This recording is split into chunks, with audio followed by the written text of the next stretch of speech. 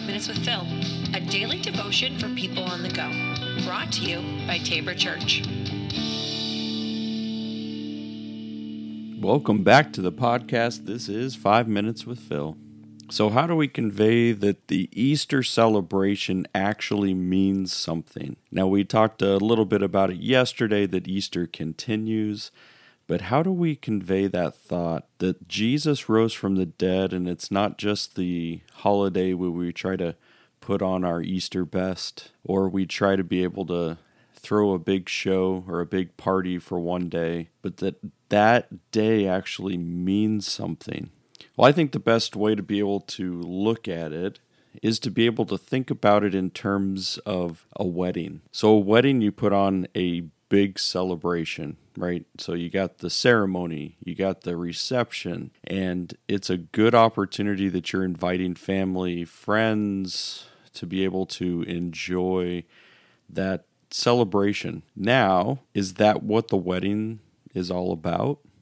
Is that what marriage is? Is it based on the bigger party, that marriage is going to last? I mean, you all know that that's ridiculous.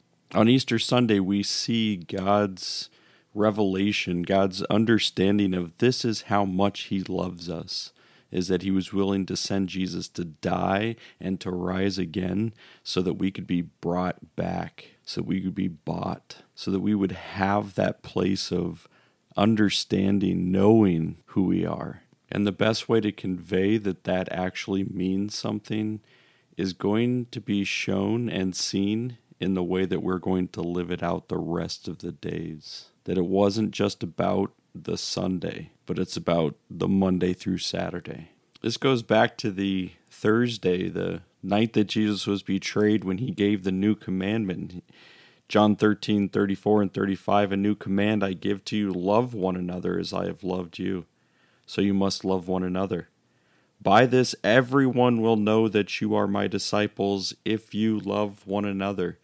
This is the greatest example of how we can see that Easter means something, is that we're following that out by continuing to love everyone around us in the best way possible. This is the way that we can say Easter matters, is because that love that God has shown to us is now going to be poured out from us to everyone else around us.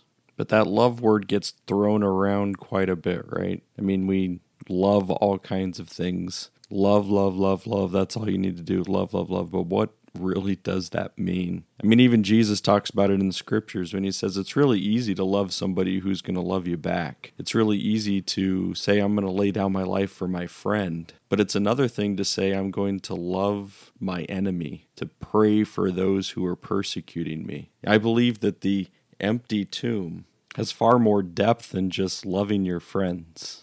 The resurrection of Jesus says that God loves good people, right? The good people that we perceive good, and even the difficult people, the ones that are hard to love, or as a phrase that's been used, the EGR people, extra grace required. So maybe Easter is the moment and time and opportunity that we can say, my love can go further than just the ones that are easy to love. Who is it that God is calling us to love? Those more difficult people. Delight in how different they are. Pray for them on a regular basis and see what God can do with both your heart and theirs. So take a second today and figure out who that difficult person is in your circle. What can you do to change your perspective about them? Think about those things.